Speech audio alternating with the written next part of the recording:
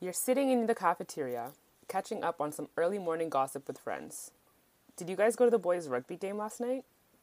Are you going to the Valentine's Day dance this Friday? Did you guys finish the homework from last night? Can I copy your answers? The morning rush song sounds, signaling students everywhere to begin the ascent to their first period classroom. You make it to class just on time for the final bell, and just on time for your teacher closing the classroom door, effectively locking out any students who dare walk in the classroom merely a few seconds late. You take your seat. Here we go, another day in high school.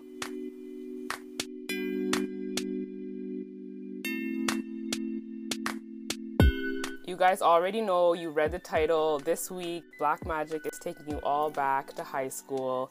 For this amazing journey back in time, we have another great guest for you guys, another Newmarket vet. Our guest is a passionate social worker.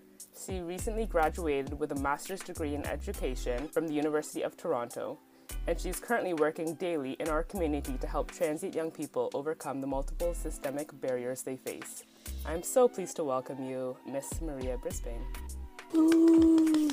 Welcome, how are you? Thank you. I'm doing well. I'm excited to be here. We're so happy to have you with us. I just wanted to know, is that sound like a trigger?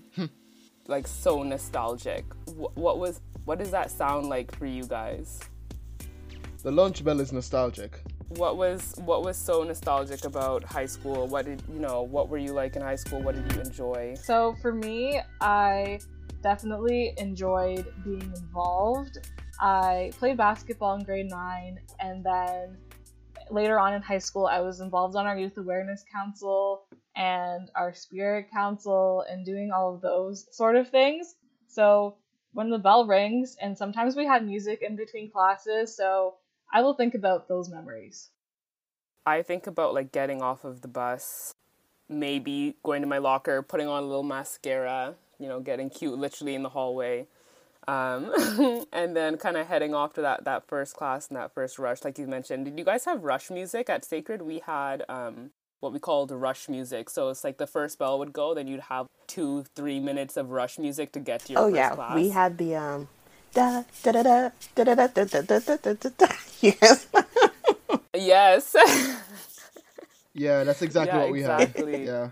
And then eventually people got tired of it, and we actually had like contests at our school to try and like change what the really? music was. I remember that. That's so fun. Yeah. Ours was the same every day. Yeah. So we had a couple different songs. Yeah. Yeah, we were quickly over it. Definitely. Our morning music was really nice though. I always reference back to like being in also a Catholic school. If you didn't make it to class by the time that final bell rang, some teachers would lock you out of the class. You'd have to stop in the middle of the hall because then they would start morning prayer and you're not allowed to walk during prayer. So like you might be like sneaking your way down the hallways still, while like some teachers would literally come out of their classrooms to watch you in the hallway to make sure you stood that still. was not fun.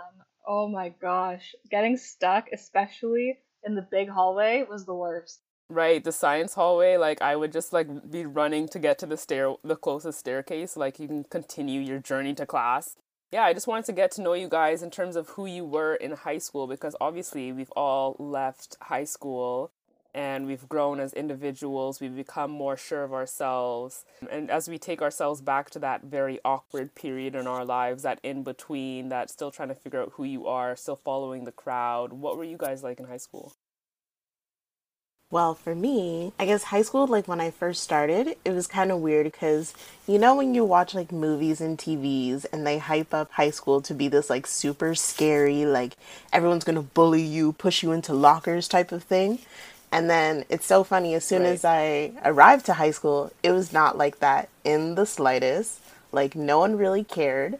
Like being one of the few Black people, everyone was like fascinated by you, like everyone, I don't want to sound like big-headed, but like everyone wanted to like be my friend, like talk to me and stuff. Like if anything, I was bullied a million times more worse in elementary school, but in high school, like I don't remember being bullied once, which is actually like pretty funny to think about. Right. But it was a really fun experience for me. Like Maria said, I was also like super involved too. I played rugby, I was in band, I was in choir. I did like school spirit stuff, school council. I was like the president in grade 12. So high school was a good time for me, actually. Oh, I love that. Yes, President, Miss President. How about you, Matthew?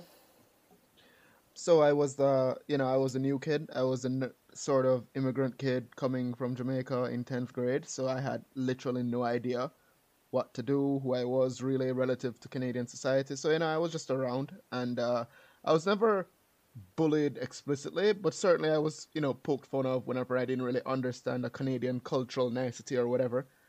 But yeah, I was like just, the quiet new Jamaican kid that nobody really annoyed or messed with, but people were just like, as Nadia said, just fascinated by, oh, you're exotic. Oh my goodness, look at Right. you, kind of thing. Oh my God, do you have an example of like a Canadian quote unquote nicety that you at first you were like WTF? Yeah, I was like, why are we in the hallway for the anthem? Shouldn't we get to class? Isn't it disrespectful to be in the hallway when the anthem is playing? Shouldn't we like get to class or something? And there's like, no, no, no, you can't walk. Don't walk. And I was like, all right. So, yeah. Oh yeah, the classic don't walk, stand in place. Oh, yeah. Yeah, no, I think my high school experience was pretty typical as well. Honestly, if I had followed my dreams, I would have been on the basketball team, but I'm really happy that I wasn't because I actually turned to rugby in high school instead, which was really great. Loved that. Will encourage it to anyone and everyone.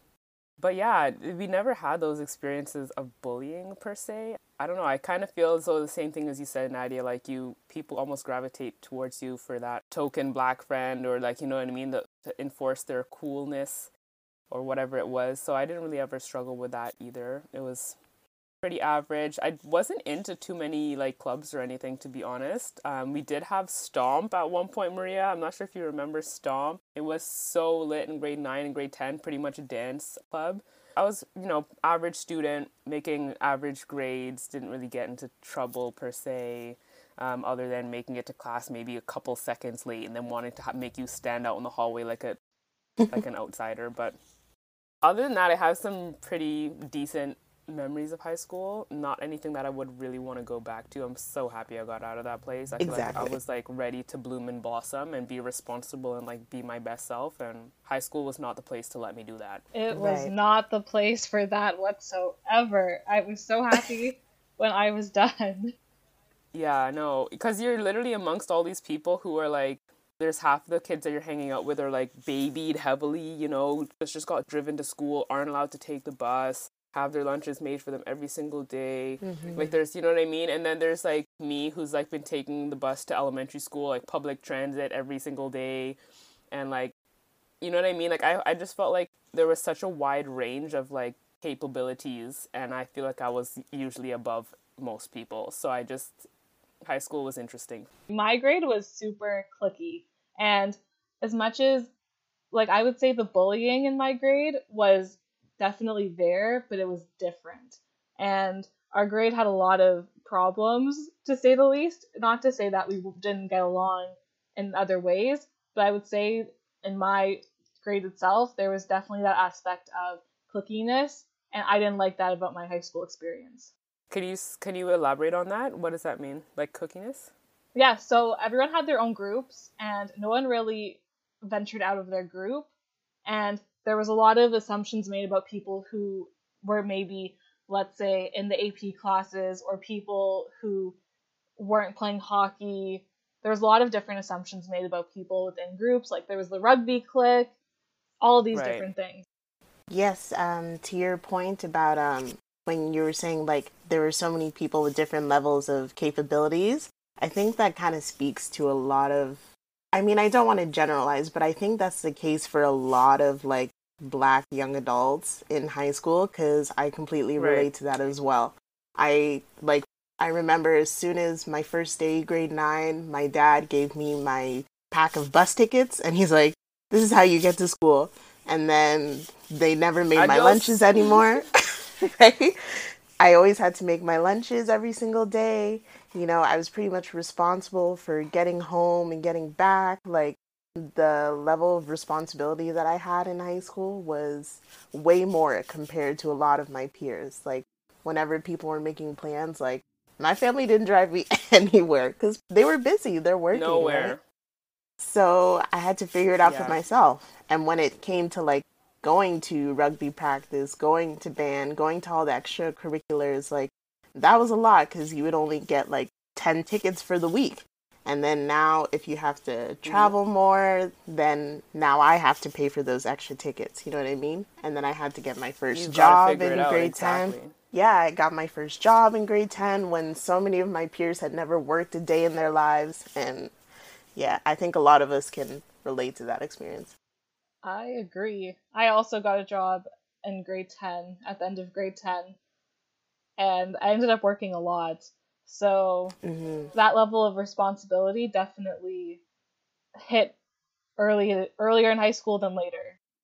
Right. And I think that honestly, if we were to go across the board, I think that's probably pretty uniform, at least for children of immigrants, because, they all have the work mentality. They're here, they're, having to make a name for themselves and their kids and just generally like surviving. I think it was always going to be that way because, again, like you said, Nadia, my parents worked.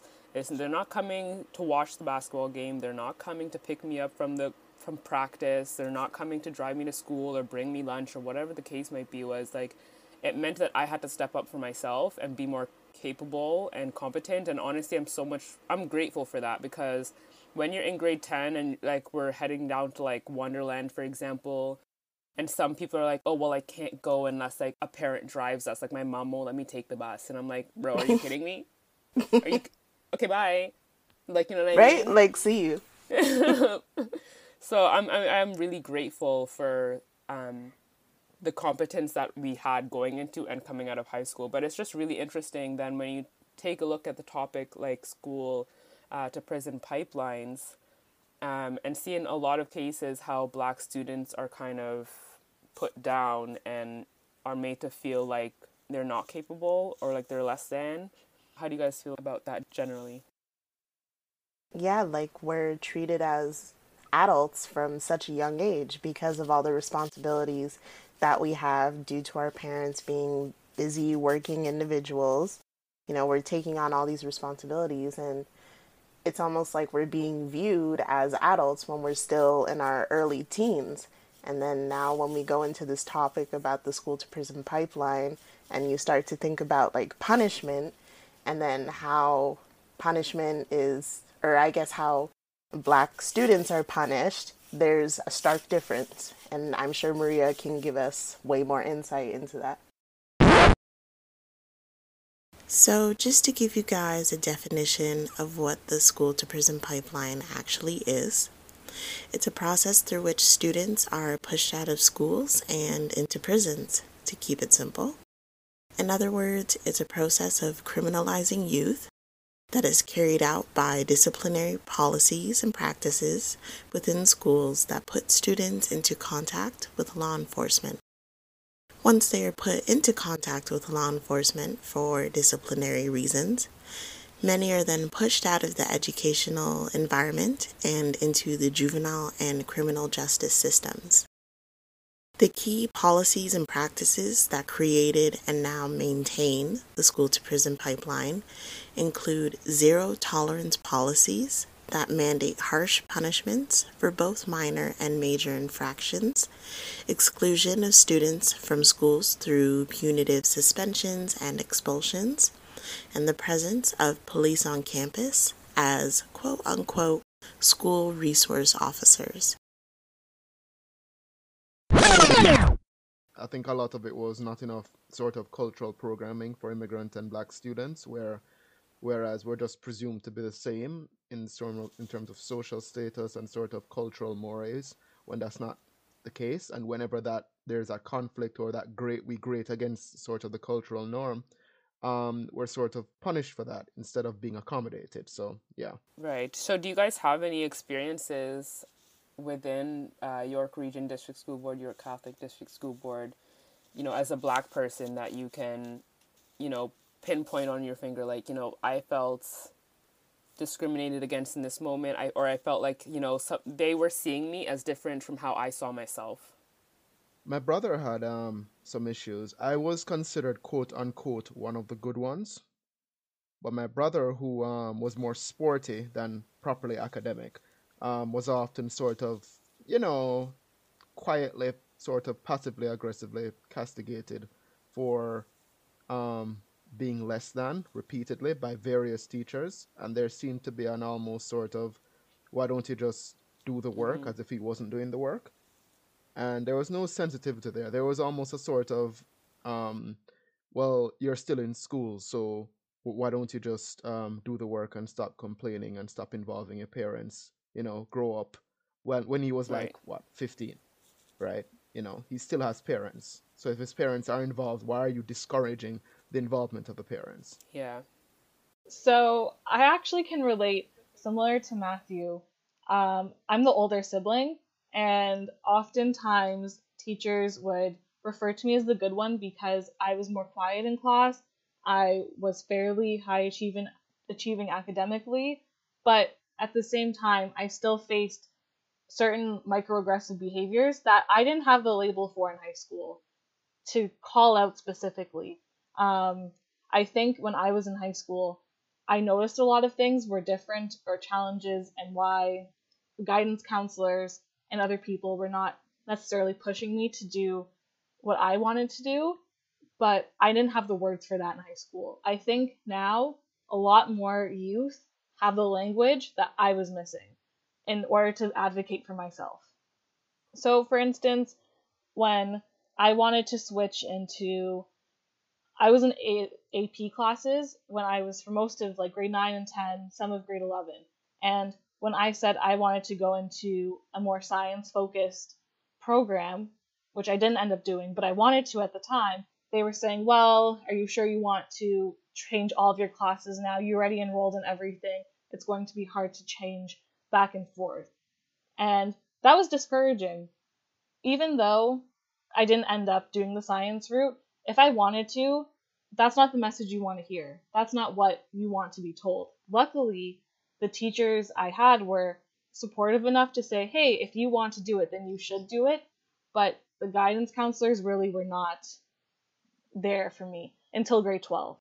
Right. Well, I guess like my experiences in elementary school, like it was a lot more overt, I would say. And then as I got into high school, it was a lot more subtle, I guess. Like in elementary school, I can think of there were times when we had this lunch monitor and she would tell other students that she didn't like me and I was the only black person in that class. She specifically told other students that she did not like me.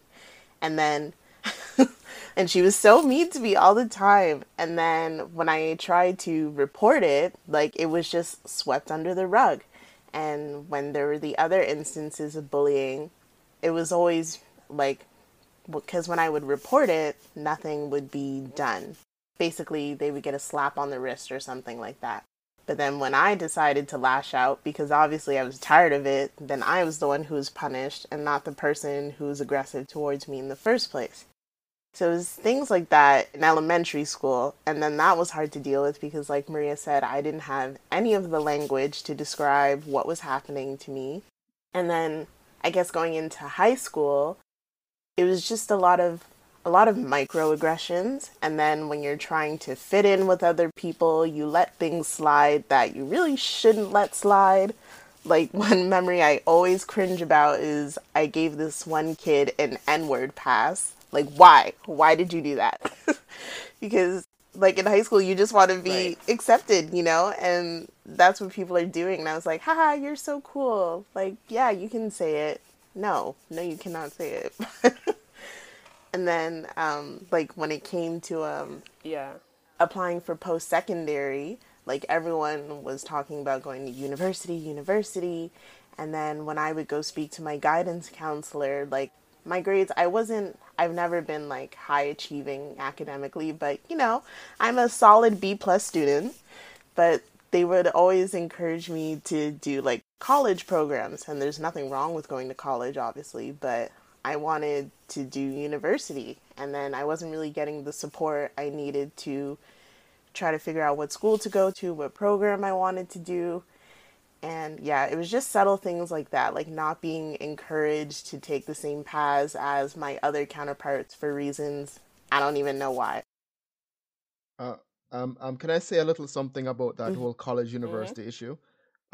There are some great college programs out there, absolutely fantastic, but some of them are only accessible if you happen to have a Mhm. university degree first, like an undergrad, and then you're able to apply to them. All right. And I think that's a little bit unfair to people who are more hands on and would succeed in those more advanced college courses, but they are precluded from doing so because of a lack of an undergrad degree. So that's another weird quirk of the system that Mhm. doesn't really make any Yeah. sense. I can actually relate to that experience, Nadia, that you were talking about in terms of. So, actually, it's so funny you brought that up because me and my brother were actually talking last night, and he was telling me about how he used to actually make people pay for the N word pass. I should have done that. So, he would be making money off of people being able to. I'm telling you, I'm like, really? And you couldn't share those financial, like, that knowledge. Right. Um, but yeah, so in one case it was like that, but for me, I also was in that period of like trying to fit in, trying to be cool, not trying to come off as the angry black girl or generally like what I mean, like all the black stereotypes that I really tried to run away from for a very long time, and for me, it was like I just allowed people to joke and do whatever they want and pretended as though like it didn't affect me. Like I just completely like people would be making jokes and then you get the pat on the shoulder like, yeah, you're okay with it, right? Like, yeah, you don't mind, yeah, you're cool, it's a joke, it's a joke. And I would just completely take that and go along with it like it was nothing. Wasn't until maybe at like grade 11, grade 12 where I really started to hang out with a lot more of my black friends, like exclusively, Mhm. that became less and less accessible or acceptable to me, or like, and even at that point I wouldn't necessarily call you out. It was more that I would just not engage with it. Like I would just walk away from you or roll my eyes at you or like make you look or feel like you're stupid. It wasn't like me actually calling you out and being like, not, you're a racist, get out my face. So that was my experience kind of with like the general racism aspect of it. Yeah, but there was definitely like I personally also again in school I was maybe A minus B plus student. So like obviously I was doing well for myself. I wasn't someone who necessarily struggled in school unless it was goddamn biology. God forbid biology. Like no, it's not mine. But everything else I was pretty good at it. So for me, I had that kind of quote unquote smooth sailing in that they knew I was a good student. And so I don't feel as though I was often pushed to downgrade myself and my capabilities. And I also am really grateful that I come from a family that really puts an emphasis on education. And like for me, going to university was not something I found to be an option. And because it wasn't considered an option in my mind, like that's just always something we prepared for. Like that was the next step. That was what was happening. And so thankfully, I had the home life that was always going to reinforce what the next step in post-secondary education. But I know that wasn't the case for a lot of my friends. And I did see a lot of them, quote unquote, fall to that pressure of going to college or even going to post secondary at all when maybe you weren't ready or you didn't know what you wanted to do.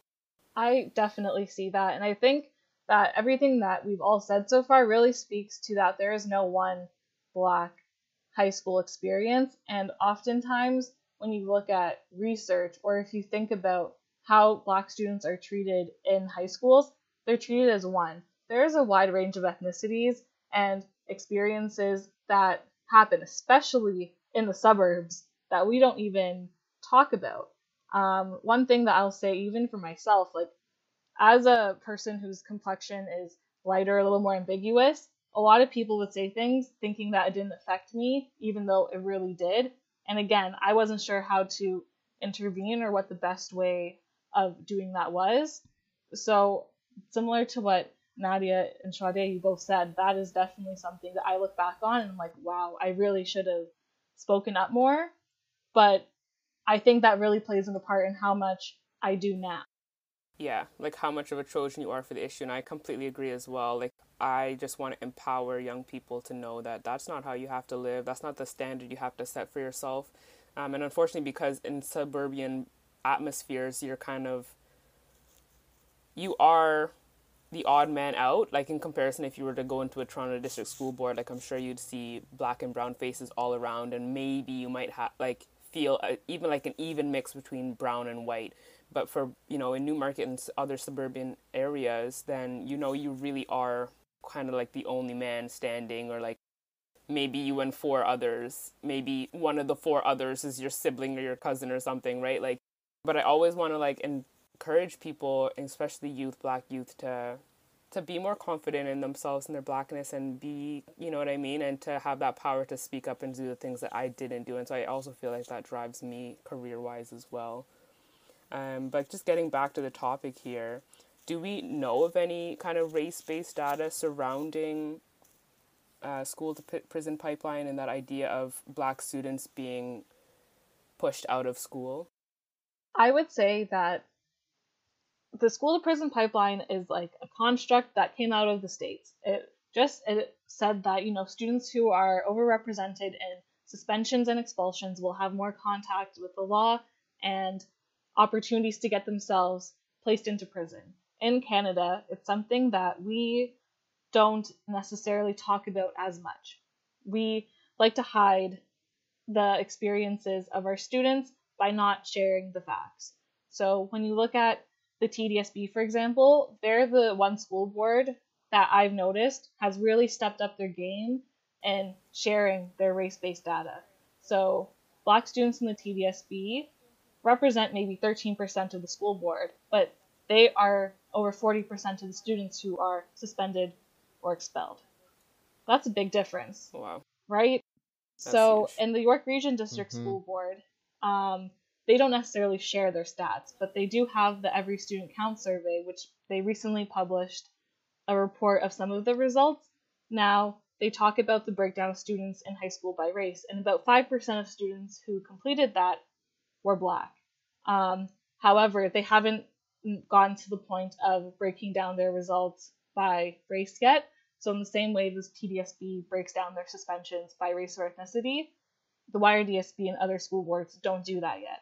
And it's something that they're working towards because there's a big call to do that, but we haven't seen those results.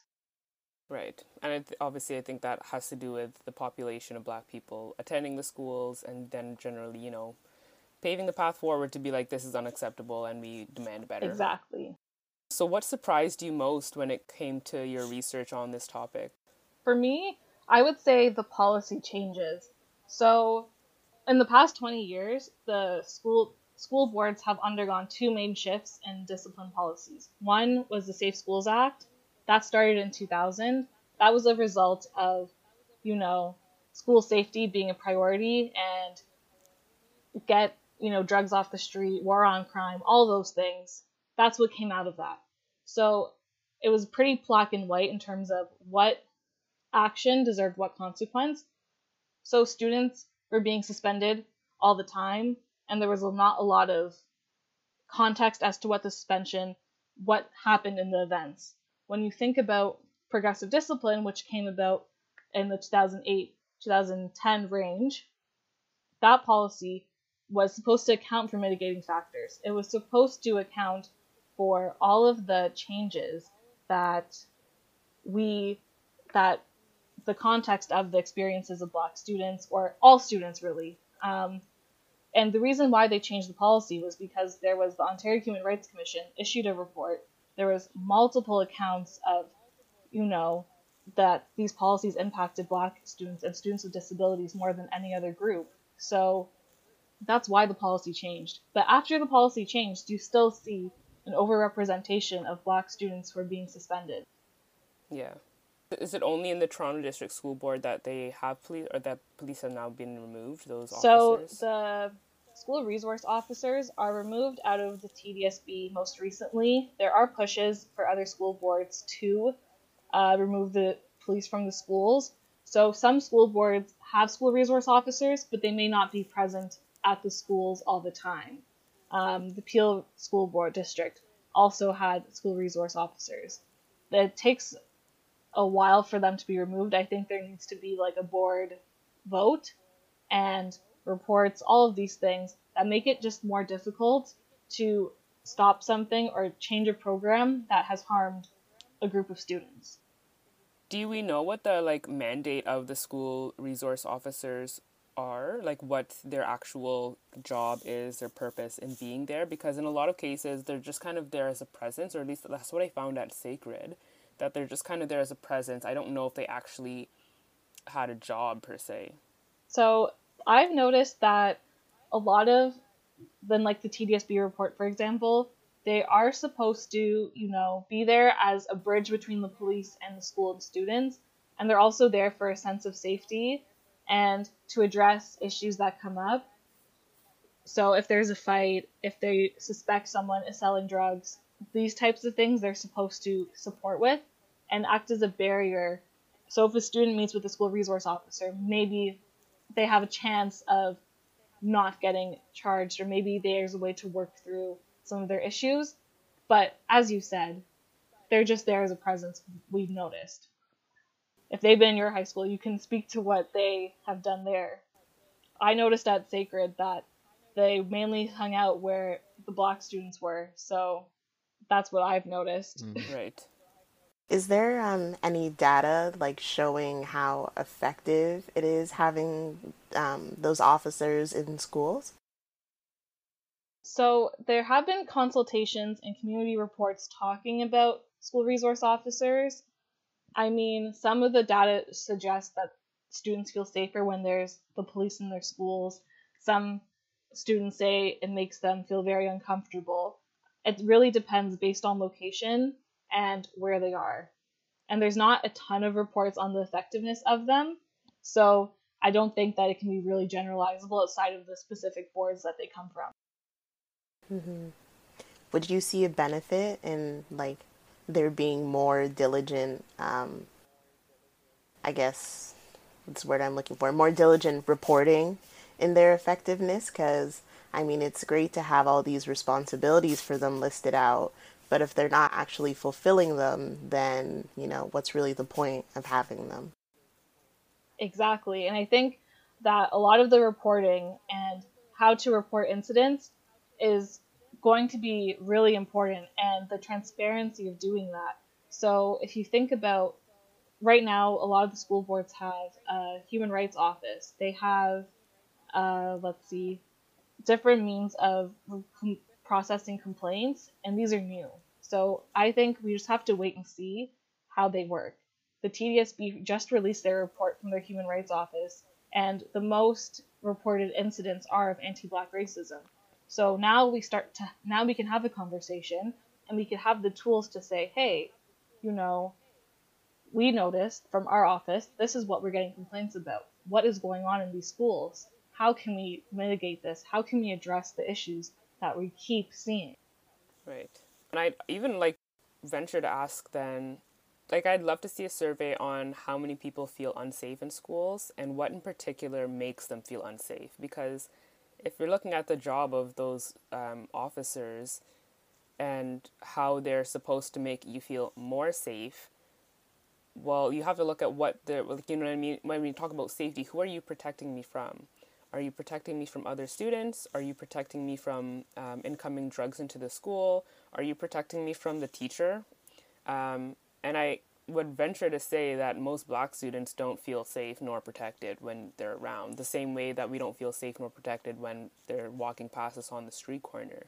So I would love to hear more about that. I don't know if there is any research on that, but I think that's definitely an area where research needs to be done in terms of student safety and why do they feel more safe with them around, but also what do they feel protected from? So in the student climate surveys and all of the safe schools type of surveys that they give out, for example, Every Student Counts, they do ask students, do you feel safe in your school and your climate? But there's no option for the most part to get feedback on what makes you feel safe and what doesn't make you feel safe. Or if there is, it's not reported or shown in the reports that are public. So I think it's a change of how we collect the data and how we actually do focus groups. Maybe what I'm saying is maybe you do a focus group of different groups of students. You can either do it by race or ethnicity. You can do it by grade level. You can collect it in a number of different ways and say, hey, this is what the reports of the survey says, but what does that mean to you? Do you feel safe in your school? What will make you feel safe? Are you protected? What are the things that are going on that we can't capture in a survey? Because the lived experience of people really speaks to some of the issues that we don't talk about that go on in schools. Yeah, because then I'm thinking back to, I think it was 2019 probably at this point, that issue of sexual violence at Collingwood Collegiate and how underreported all those incidents of violence were. Do they have student resource officers in their school? Like, I'm wondering, and how effective were they, right? So, like, having the police presence in the school didn't stop it then.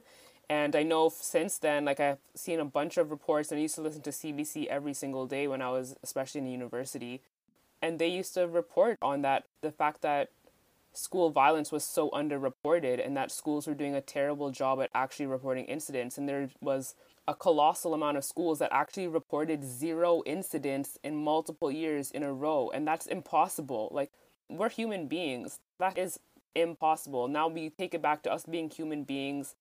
Our minds aren't fully developed and you have a bunch of testosterone filled boys running around. You're telling me you had 0 incidents of violence, you know what I mean? So, like, the reporting in schools is just so terribly regulated, I feel. And then to the point where it's like, the officers can't be effective. If all of this is going on, you don't feel safer with that officer there. That officer isn't sitting next to you in class or walking with you to class, or when when you're outside, whether you're running with gym class or whatever the case might be, is the officer doesn't have enough of a presence and definitely not enough comfort with each individual student to actually make me feel safe. And I feel that, like, that would probably be the experience of not just me. No, not at all, Shade. In fact, when I was in 10th grade, I would notice instances where individuals were being physically assaulted by some boys, but they had learned the art of, when someone, they had like a calling system. So when someone of authority was getting close, one of their friends would give them a signal, and then they'd stop physically assaulting the person and walk away. And so they'd never get found out. Right. That's intriguing. Well, I wanted to ask Maria about, I guess, the discipline side of it. I know you're probably going to get into it at some point. So, say we have these officers now in school, and then, okay, they catch some sort of instance of violence. What happens after? What's their role after that point? So it depends, right? Is it the fight? Who's involved? What's happening? Typically, what after any incident, there should be a conversation or a report is made and sent to the office for the administration. So the principals should be meeting with the parties involved, and whether or not that's individually or together really depends on the situation and how escalated it is. And then they make a decision of what the disciplinary consequence is, whether that is suspension, whether that is considering, detention, a restorative circle. They have the authority to make those decisions. And oftentimes, when a teacher reports, they are saying what they want the principal to know. I work in the community services, social services. As a staff, you report, what you see, but also your perspective of the incident, right? And you can't separate the two. And when the students get involved, are they being heard? Are you listening to their side of the story? Or do you already have an idea of what happened in your opinion because of what a teacher told you? Or the support staff, whoever is the one that was first to get to the incident. Right. I think that's huge. I can remember my older cousin, this is even in elementary school, my older cousin, I think he was probably in about grade 6 at the time. There was a fight on the playground, and he, who is honestly just a gentle soul and doesn't really, he's so gentle, so kind. Like, if you bother him, obviously you'll have a problem, but, like, he wasn't going hunting down any fights. He wasn't going in search of problems, and he actually was stopping a fight one time, and because he was kind of caught in the mix of things, because he was trying to get in between people and stop things, he was suspected to be part of the fight. And he ended up being the only person who was suspended for their participation in that fight. A fight he wasn't even a part of. And man, if I could give him the advice that they told him to mind his business and let those white boys get in trouble. But you know what I mean? Like things like that happen because teachers come over with their pre-assumptions really and put their own fog on the situation, and then we'll go from one teacher on the playground probably telling the principal inside, and then that voice is taken as being more relevant in the situation than the people who were actually there. Even I'm assuming probably a lot of the time because they're kids, but then also because he's a black kid.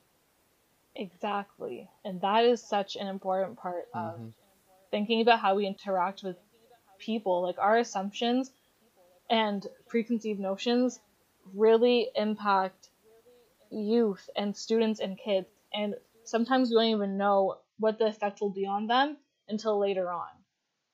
No, in high school, I had even a friend who he struggled, like, and I could see, and actually I have a question for you, Matthew, afterwards in regards to the transition from schooling in Jamaica to here, but he really struggled, and a lot of it I could tell was purely of mental. He did not believe he was capable, and I could honestly look at him and think back to myself, and I knew at that point, like, you were never supported as a child in the school system to know or to feel confident enough in your work, to feel like you're capable of achieving better in your work, to feel like you can make any achievements. And so at a certain point, I'm assuming at some time in his life, he just stopped altogether. He did not find school engaging. It was not helpful, and it wasn't a safe space for him. So he just stopped engaging. And now at a grade 12 level, I'm looking and his literacy rates are like abysmal. And he's like just graduating. And it's like so sad and unfortunate to watch that, because I know that this isn't because you're not capable. It's because you don't believe you're capable. It's because you've been told so many times along the line that you're not capable and that you're not worth it, and that you've just given up pretty much on school as a method of making your way in life.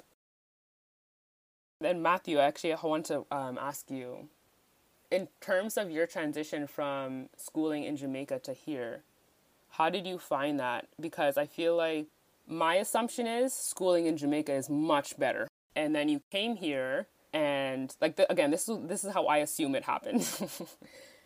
You had this great schooling in Jamaica. I'm not saying that it was perfect, but I'm sure you probably were learning a lot more, a lot faster.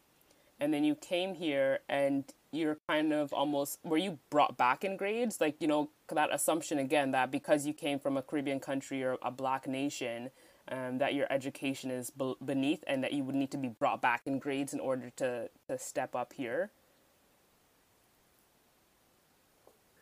So that's actually a really funny story, because, in the initial education assessment that me and my brother had to go through to sort of place us in like the grading system, she literally said to me, oh, he did well, but for the English portion, they will see him as being less achieving because he used slang in his writing. Without realizing, I use slang in my writing, Right. because in Jamaica it's not slang, right? So, but she basically, just cut that out and said they would want to put him in grade 9, but he deserved to go into at least grade 10 or 11. It's up to you. I chose grade 10, even though I would assume that the reason she's saying that is because others who were less sort of culturally sensitive have put higher achieving students back 2 grades, 3 grades, not just 1 grade. I was fine with going into grade 10. That's where a lot of my age grouping was anyway.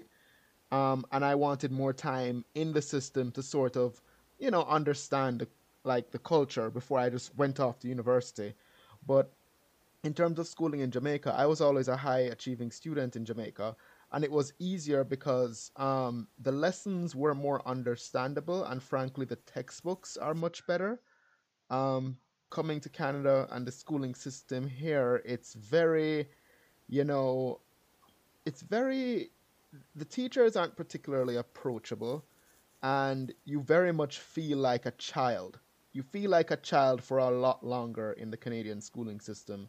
You're not Yeah, treated with and any sort autonomy. of respect in terms of exactly autonomy, and in terms of your ability as a person to determine what you want. And nobody ever asks you really what you want, what you're interested in, what's your favorite subject, what do you enjoy. Like, speaking to the experience of your friend, did anybody ever ask him, regardless of Mm-hmm. grades, what do you enjoy? regardless of what a number on a piece of paper says, what like inspires you? What do you get up and say, okay, I'm looking Yeah. forward to that class?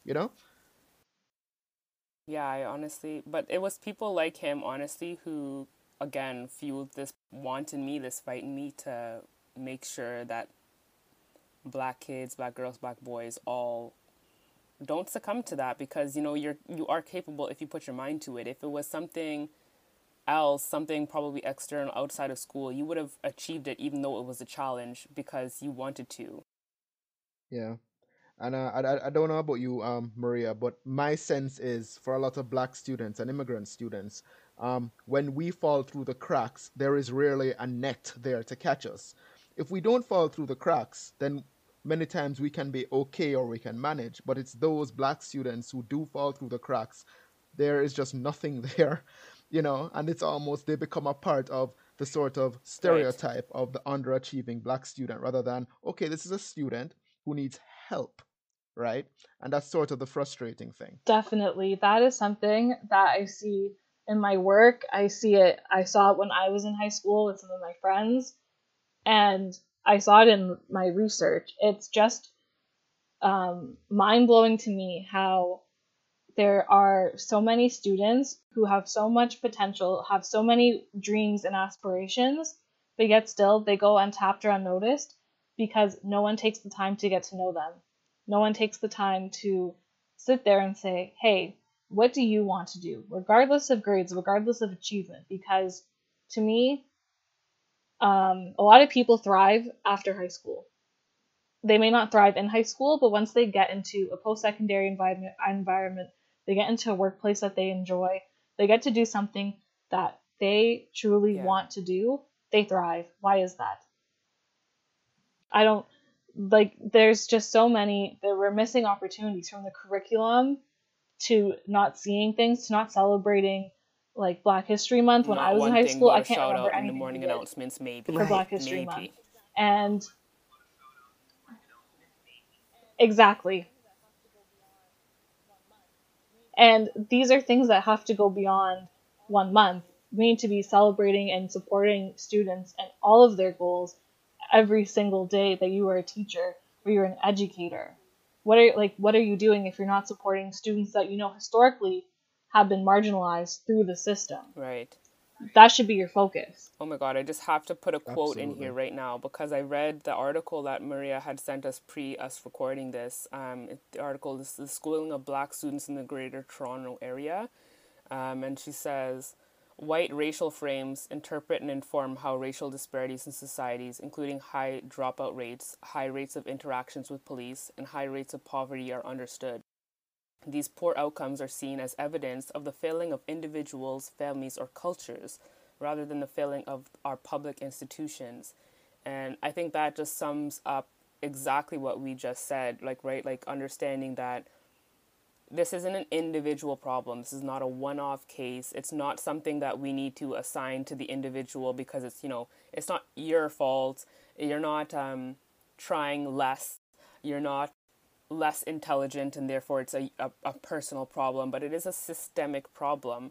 It's a problem that needs to be addressed on the grander scale and be handled at the root instead of us isolating it to these individual incidents and trying to put it off in such a way where we need to group them together and really collect the statistics in order to make a difference and improve schooling for black students.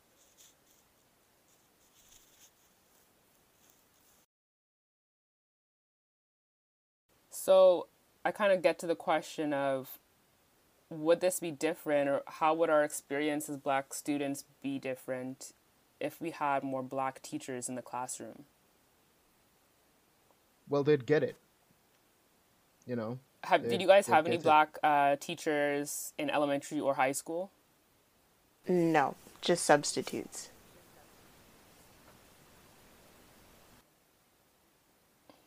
Yeah, I don't think I even had a substitute. Oh I my think god. maybe Not there even was that. maybe None, one none at all. who helped in special needs, but I don't remember there ever being any other black teachers, especially at Sacred. Maria, do you remember? No, I don't. In elementary school, same thing. Didn't have it. I wish that there was. because I think when I got to university, I was always counting to see or looking to see who, if I had a black prof. And I feel like that came from elementary and high school by not having anyone who was black teach me. So I felt like I was always looking for that person that I could gravitate towards. Right. I don't know if I was ever looking for it, but it was such a great experience. I remember one of my first classes in university was a Black experience course, and it was taught by this amazing Black woman. I really wish I remembered her name. She rode her bike to university every single day, had her dreadlocks put up on her head Queen. in a beautiful head wrap every single day, like just like the epitome of Black excellence and beauty and education. And like honestly, she made the course that much more enjoyable. Just like her literal who she was made that course so much more enjoyable for me. And I really appreciate her. I think that's, again, also where you kind of really learn this understanding that the fact that you did not have any Black teachers, any Black authority in your every single day life as a child, it really shapes who you are and how you see yourself. Yeah, and the impact that they can make is so, so heavy. Right. Representation is so important because if you're not seeing people who look like you in powerful positions as a young person, I mean, that like there's not much motivation, or you just think that that's something that's not attainable for you because you're not seeing anyone else that looks like you in those positions. I mean, there's obviously more to it than that, but I think representation goes a long way. And I know for me, thinking back to when I had those experiences of bullying or what have it, when everyone didn't believe me, all it would have taken was one person to be on my side to have changed that situation. So, yeah, I really hope that we need more Black people going into these fields. We need more Black people going into education because it's so important. Yeah.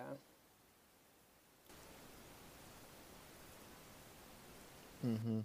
Mhm. I mean, I never had as I was saying, it would help because you'd feel as if somebody would get it. So you'd feel like you could talk to that person. Whereas, when you're in high school in a largely white school, Hmm. you don't want to be the complaining Black person, right? You don't want to seem as if you're the weak person who can't take what everybody else is taking and not complaining, right? So you just want to take it on the chin, do what you're doing, get out of school, do what you have to do, Right. get into Or the even back to what workplace. you were saying, Matthew, in regards to you and your brother coming into the school system and how you might have had quote unquote slangs in your writing. I think it's a disservice to even mention them as slangs because that's a language. Right? And just because it's not recognized here as such, that's where the problem comes in. Because if I was French speaking and threw a French word in there as English as a second language kind of thing, or you know what I mean, if I threw a French word into my regular writing because I didn't know the English equivalent, or you know what I mean, like that wouldn't be considered like, oh well, he's speaking in slangs. It's like, oh no, that's a bump in the road in terms of he's just going to learn. He's going to learn how to conjugate that in English. He's going to learn how to do this. But the fact that it was seen as a slang, it was seen as a denouncement to your literacy because you included that, whereas somewhere else it would have been perfectly acceptable because that's all part of language. Like that's also telling. And if you had a Black person marking those tests, if you had another Jamaican person marking those quizzes and those tests and those papers, then there's a different understanding of what that is. And understanding that as a language, as a culture is different from us just going ahead and being like, you put the wrong your, you know what I mean? So even in all those spaces. Yeah, absolutely. And somebody would point out that to me that, oh, there's nothing to be ashamed of in terms of your use of language at all, and you shouldn't twang too much. I don't know if you guys know what twanging means, but basically, it's sort of like it's basically the Jamaican version of code switching. We all know code switching, where Right. you're trying to be more, as understandable as possible to the largest mass of people in your social area. But also, yeah, just understanding again, like you mentioned, like that language is a part of you and you should keep that, and that's nothing to be ashamed of. Mm-hmm. And in fact, you should continue because maybe other people can get a little bit more familiarized with that as a language. Not that you need to be their teacher, but Hmm. Just their Jamaican guru. yeah. And I wanted to ask Maria, like, so we've talked about like all of the problems, obviously, and what needs to change. Like from your research and what you've done so far, what are the things that you want to do, or what are some of your aspirations, things that you want to change within the system? Wow, that's a really good question. I think, after doing my first set of research and I looked at, what is reintegration coming back into after you're suspended, what does that look like coming back to school? I want to take it further. The next step in my journey. I mean, I recently got accepted to my Woo PhD and I'm woo! really Oh, just in awe and congratulations! excited about Another all of educated that. Congratulations. Black We love woman. We that. love it. Yes, Yes. ma'am. Thank you. Thank you. It is beyond like I'm just still in shock. Honestly, I'm so surprised and happy. But I really want to take it to the next level because I want to look at the programs that students are placed in when they're suspended and looking at it from a system level. So we have all these programs. What are they doing? What are the outcomes of the students? Are they learning anything? Like, are they being stereotyped further? How can we actually reintegrate students and make them reignite their passions and excitement for school? And beyond that, I think, you know, representation is so important. And when I finish and get further into my career, I want to be someone that Black youth, any person of color can come to and say, hey, like, I want to support you to achieve your goals because there needs to be more of us here and all of our voices need to be heard. And that to me is something that's so important. I've had one prof in particular didn't even teach me, but she saw something in me and she believed in me. And I'm working for her on a research project right now, and she's been very supportive throughout my master's and everything. And this is someone that didn't even teach me. So to have someone like her check on me and to encourage me to continue my education and to push me to be better at what I'm doing, that means so much to me. And when I'm done, I'd love to be able to do that for other students and to make them feel like universities and post-secondary is for them. Just because people say it's not for you, that doesn't mean it's not for you. You need to be there and your voice needs to be included. Right. And That's understanding amazing. that, like, who are they to tell you what's for you or what's not for you. Exactly. Yeah. Just another quote. I really love that paper you sent. I didn't get to read it full way through, but best believe I will. She says, hopefully creating an education system that does not negate or demonize Black bodies is a small but powerful request. And oh my goodness, like, that's it right there, right? Like, understanding that that's exactly what this system has done and continues to do. Even in terms of when you look at how we see high school in movies, like, again, referencing back to what you were saying, Nadia, Black people, especially Black boys, are only acceptable in those spaces as an athlete, as Mm-hmm. someone who is throwing a ball around, the jock, maybe hypersexualized a little bit, but he's definitely not smart. He's not someone who, is going to be going to university and all those things. So, or if they are going to university, it's only because they got a scholarship to play sports. And that's kind of the narrative that I see continuously going round and around. Otherwise, you see Black bodies in schools as like either the bully or that guy bringing in just up to no good, just, dealing drugs on the side or something. And I'm not saying, that's not the reality for some people or whatever the case might be but it's not the overarching mass. And it's those stereotypes that really drag us down in especially school atmospheres, because like that's what fuels people's perception of us. Before you've even spoken to me, talked to me, asked me, like we were just saying, what my interests are, what are my goals for myself, you have this overarching thing that when I leave this classroom, or even me sitting in this classroom, I don't care and I'm not going to pay attention to what you're saying. And then when I leave the classroom, I'm not going to hold on to anything. And so teaching me almost becomes something of less valuable. Yeah. And with those stereotypes that you were talking about, they're always viewed as so one-dimensional, right?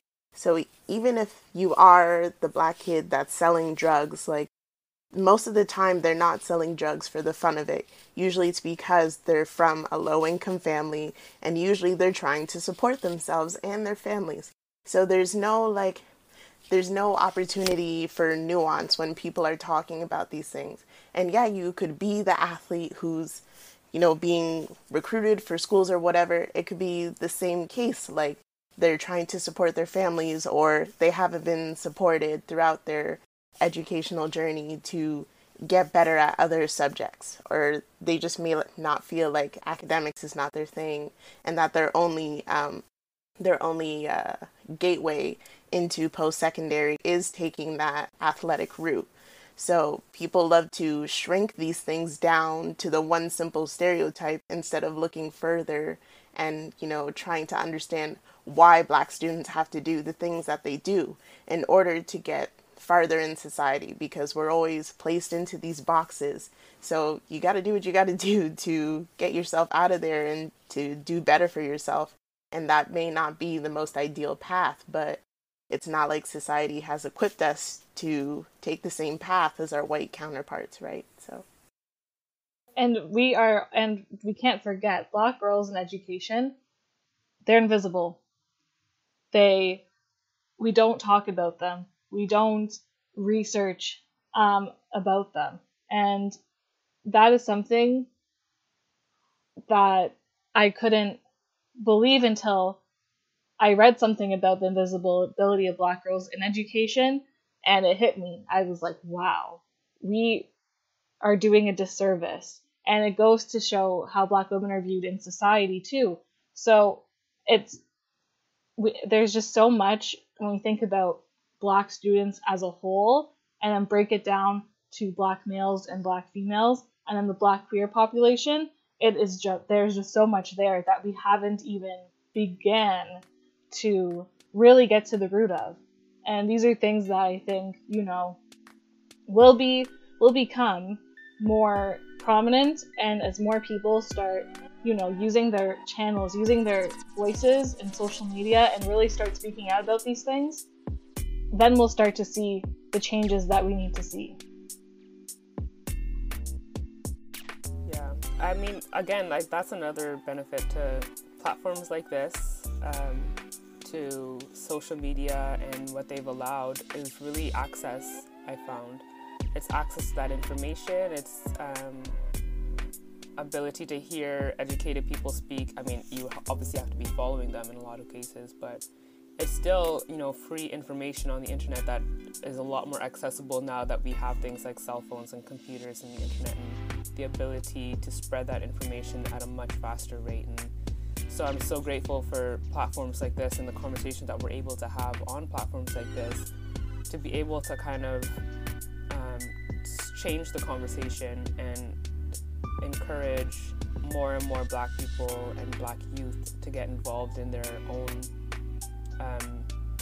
just personal development, and striving to make the system and make the places that we live and work and learn more inclusive going forward.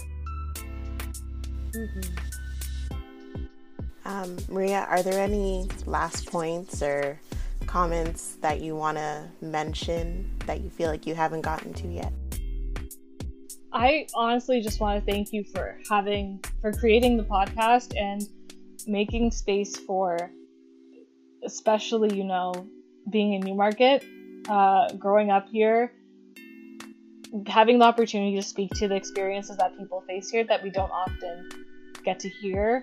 And it's been so awesome listening to all the episodes and hearing about, knowing that you're not alone in what you faced is really important. And I'm just thank you so much for letting me come on here and talk today. And I cannot wait to hear the rest of the episodes for the podcast.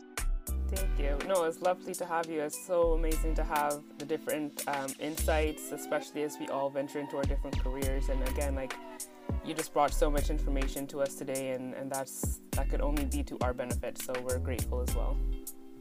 Yes. Thank And you I very love much, that Maria. this is like such a full circle moment, because we've had so many different interactions with each other growing up. At least I met Maria like way back in high school when we worked for summer camp. Sade, you and her went to school together. So I love that, we got to know each other in different phases of life, and now we're able to come together and we're all educated and we can talk about our experiences and Right. reflect. Yeah. I think that's awesome. Just take stock about what we experienced. Yeah. All right, guys. Well, this has been so awesome. Thank you so much for coming back to school. We had to school y'all. So we will see you. We will see you guys next time on Black Magic. Make sure you guys go hit that subscribe button, share the podcast, and follow us on our social media pages. Bye-bye. Bye.